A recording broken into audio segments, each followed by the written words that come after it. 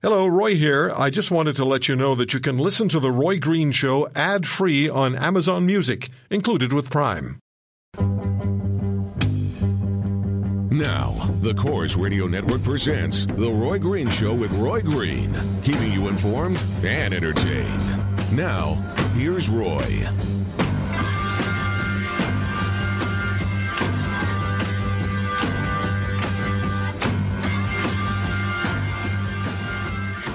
So we talked a little bit about the hoax news story that ran globally. International news organizations picked it up and ran with it. Supposedly, El Chapo Guzman, the head of the Sinaloa drug cartel in Mexico, had threatened the leader of ISIS and ISIS fighters with unspeakable violence if they continued to intercept his drug shipments to the Middle East and dispose of them. It sounded like a story that, people news agencies wanted to run. There's a lot of speculation about it, and then we find out that it was a blogger who just imagined it and wrote a blog, and everybody ran with it. So in our next half hour, we're going to talk about the Mexican drug cartels as they really are. And joining us will be Alfredo Corchado. He is the Dallas Morning News Mexico City bureau chief. He's had his life threatened by drug cartels. And he wrote a book, which is partly his autobiography and also an accounting of how the drug cartels operate. It's called Midnight in Mexico. It's a great read. So Alfredo is going to join us at the bottom of the hour. I want to pick up on something we talked about last week, because it's interesting to find out how people's emotions change or level out. And you heard a tremendous amount of emotion earlier today on Donald Trump's statements. Just huge emotion. I'm still seeing emails from people who are just 1 degree south of total rage. So we know that after San Bernardino, several senior United States law enforcement officers' response to the terror attacks was 180 degrees opposite to the position advocated by the President of the United States. In Florida, the sheriff of Brevard County, Wayne Ivey, this week. Last week, the Detroit chief of police, James Craig, and in Milwaukee County, the sheriff, David Clark, who's been on this program, and in New York, Ulster County Sheriff Paul Van Blarcom, all publicly asked Americans who live in their constituencies to carry firearms concealed whenever they go out in public, if they have a license to do so, in order to defend against any terrorists, domestic or foreign. Last weekend, after we spoke with Sheriff Joe Arpaio of Maricopa County in Arizona, who has the same point of view, has a posse of 250,000, about the call by some U.S. law enforcement officials to carry legally owned handguns, I asked repeatedly, the phone calls were just intense. And I asked repeatedly, are we at the stage of fear where you'd feel more comfortable, more safe, if you knew at least some of your fellow Canadians were carrying loaded guns with them, concealed? And you can go back and listen to see what the response was. Go to roygreenshow.com in the podcast. We're going to see how for a few minutes after I speak with the Sheriff Van Blarcom, we're going to find out how you feel about it today, a week later. And we're joined now by Sheriff Paul Van Blarcom, 4-time elected Chief Law Enforcement Officer of Ulster County in the state of New York. Sheriff Van Blarcom, thank you very much for taking the time. And just in your words, what are you saying to your constituents? I don't want to put words in your mouth. What are you saying to your constituents, and what has the response been? First of all, the message I was trying to get out there was just to the core group of individuals in Ulster County who are already licensed to carry a firearm, and I was just encouraging them, if they're comfortable with it and they're proficient and they're up on the laws of New York State, because they'll be held liable if they use that firearm, to carry that. And the response, I would have never thought it would such a huge response nationwide to that post that I only put out to our own people, but apparently made it every place else. Now you had international response, and I looked at a petition on change.org, which called on you to change your mind or resign. They, in 4 days, had 1,300 people sign the petition. You had more than 77,000 views of your post in less than 18 hours. Yeah, well, that's amazing. And unfortunately for me, I'm not a Facebook person. We have our Facebook page here at the office, of which some of the other staff take care of that. But it was a message that I wanted to get out there. Yeah, who knows what could have happened, not only in San Bernardino, but any of the shootings we've had around the United States and around the world, if somebody in the audience might have been armed. So what's the reaction been from the licensed gun owners? And really, what's the reaction been in Ulster County to your suggestion? Ulster County, because we are a rural county, overwhelmingly have been supportive of me. Of course, there's always people that aren't, and I respect everybody's opinion. What I do see is the people that are not in favor of what I said are really nasty. The emails that I get from people are just nasty. I don't know how else to put it. The ones that are supportive are just say, hey, thanks for sticking up for us, and, we support you. But in Ulster County, it's been overwhelmingly supportive of the post I put out. Sheriff, do you have concerns about untrained individual gun owners or gun owners who may be licensed and may have been taking courses and been pretty good at it some time ago, maybe not so much now? Are you concerned about them potentially incorrectly assessing a situation as threatening and starting to shoot where there's really no terror threat? Well, that's the reason that I put it out there, that they also have to be very knowledgeable of the law. The Article 35 in New York State, which, covers the use of deadly physical force and justification thereof, that they need to know. I mean, it has to be that there's an active shooter situation. You're not going to pull out your gun and stop somebody from, stealing a cell phone out of somebody's car. It's very important that they all know that. And from the places that I've been around in the county talking to people, we've never had an issue in this county. I'm in my now third term as the sheriff, but I'm in my 40th year as a law enforcement officer in the county. We've never had an issue where somebody with a licensed handgun used that outside of the letter of the law. Okay. Sheriff Wayne Ivey of Brevard County in Florida, he said, and Sheriff Clark has said it as well from Milwaukee County, he's been on the show, and Sheriff Arpaio said last weekend that there's a level of dissatisfaction with the political leadership that's coming out of Washington. And that's why law enforcement officials, like yourself, are saying to their residents who are licensed to carry a firearm, do so, because they just don't feel the support level is there from the White House that there should be. Do you sign on to that? Do you believe that as well? Well, I actually do. I think that they're trying to disarm the citizens, and I'm not saying I'm trying to arm the citizens, but there's enough laws out there, and of course I'm only speaking for my county and maybe for, the laws of New York State. It's so restrictive now. The only thing that could happen worse than it is now is that they stop issuing permits and start taking the long guns away from people, and I'm totally dead set against that. I think the citizens of at least my county and of New York State are readily capable of, standing up and taking action if they need to when they're responsible. And, I really believe in it. To many Canadians, most Canadians, the thought of carrying a handgun is pretty foreign because it's almost impossible to get a permit in Canada to carry a handgun. You can get a long gun. It's a process that you have to go through, and a lot of personal questions are asked, and there's a lot of jumping through hoops that takes place. But you can get a shotgun or a rifle.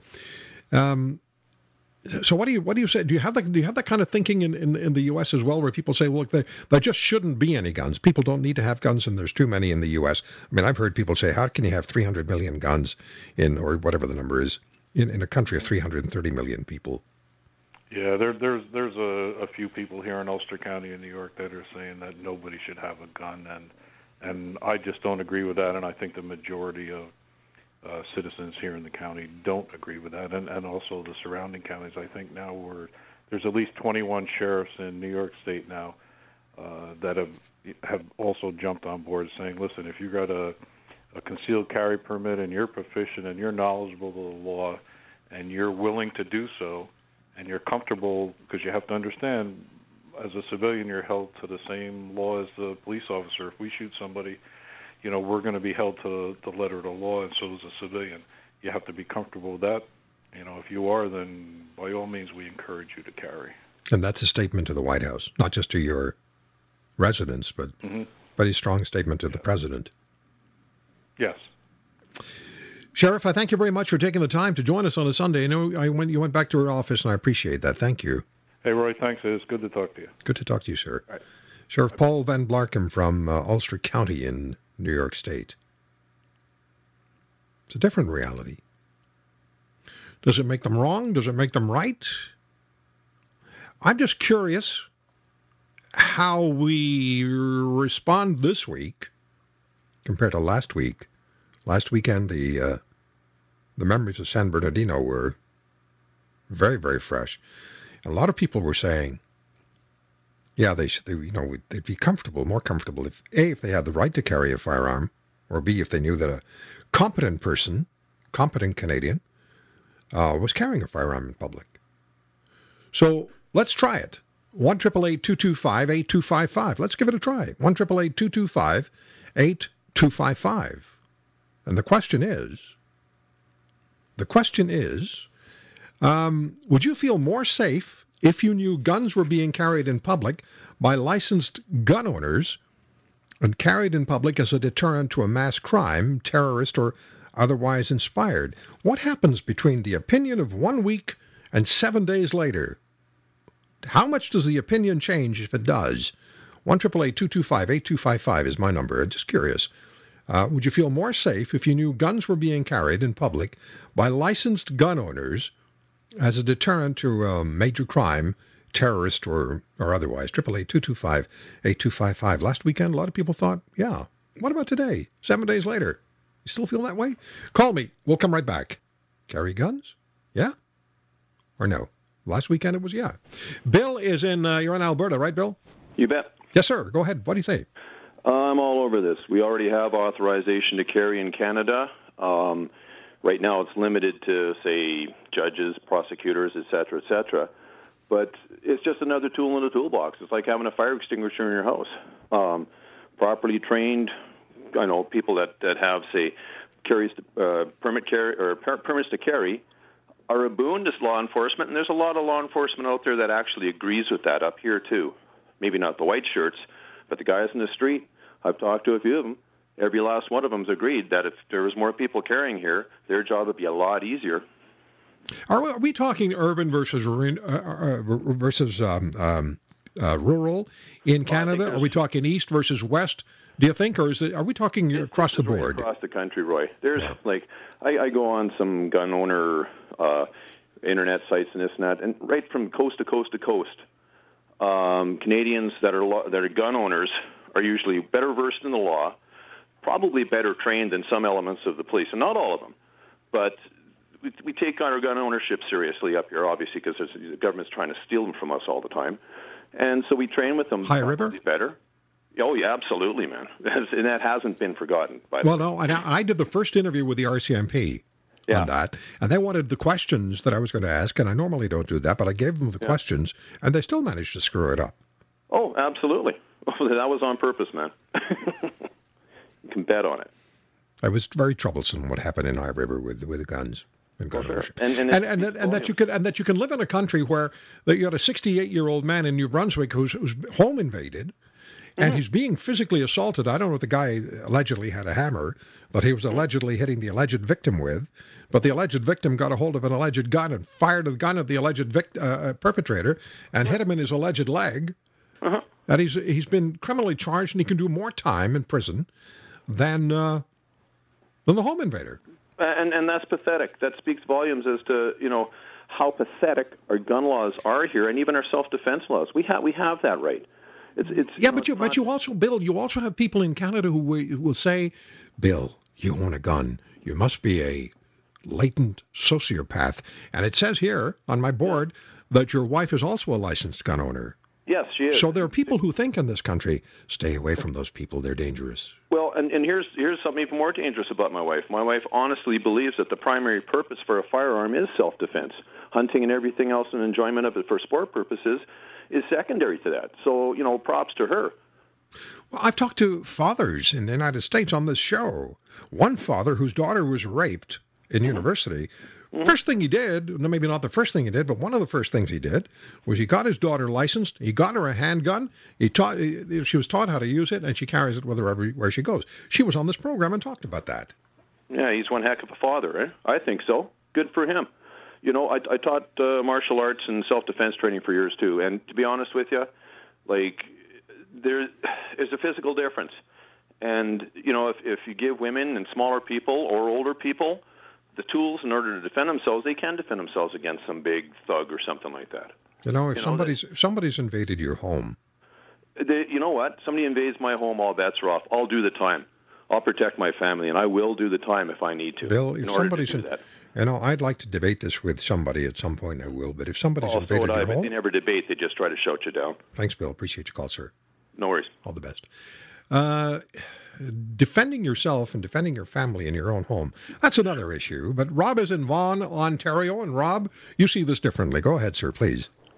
In a sense, it's different, but I do agree you should be allowed to have a firearm in your home. You should be allowed to have a firearm in order to go hunting. The firearm in the public is the one that scares me a little bit more, not because of the licensed gun owners are very responsible, usually people, and they know how to handle themselves. They're usually the last ones to pull out their gun as a last resort. But for me, in the public, anyone can use that gun for whatever they deem as being self-defense or being put in a threatful position. For me, more so is in the actual home. You should listen. If someone wants to come into your house and break through, and you take out a gun, you know what? You should know at that risk. If you try to break into someone else, you're going to get shot, and there should be no consequences for getting shot. That's the castle. That's basically the castle doctrine. Yeah. Basically. The second thing is, I think detectors should be in all schools, all malls, all major public places.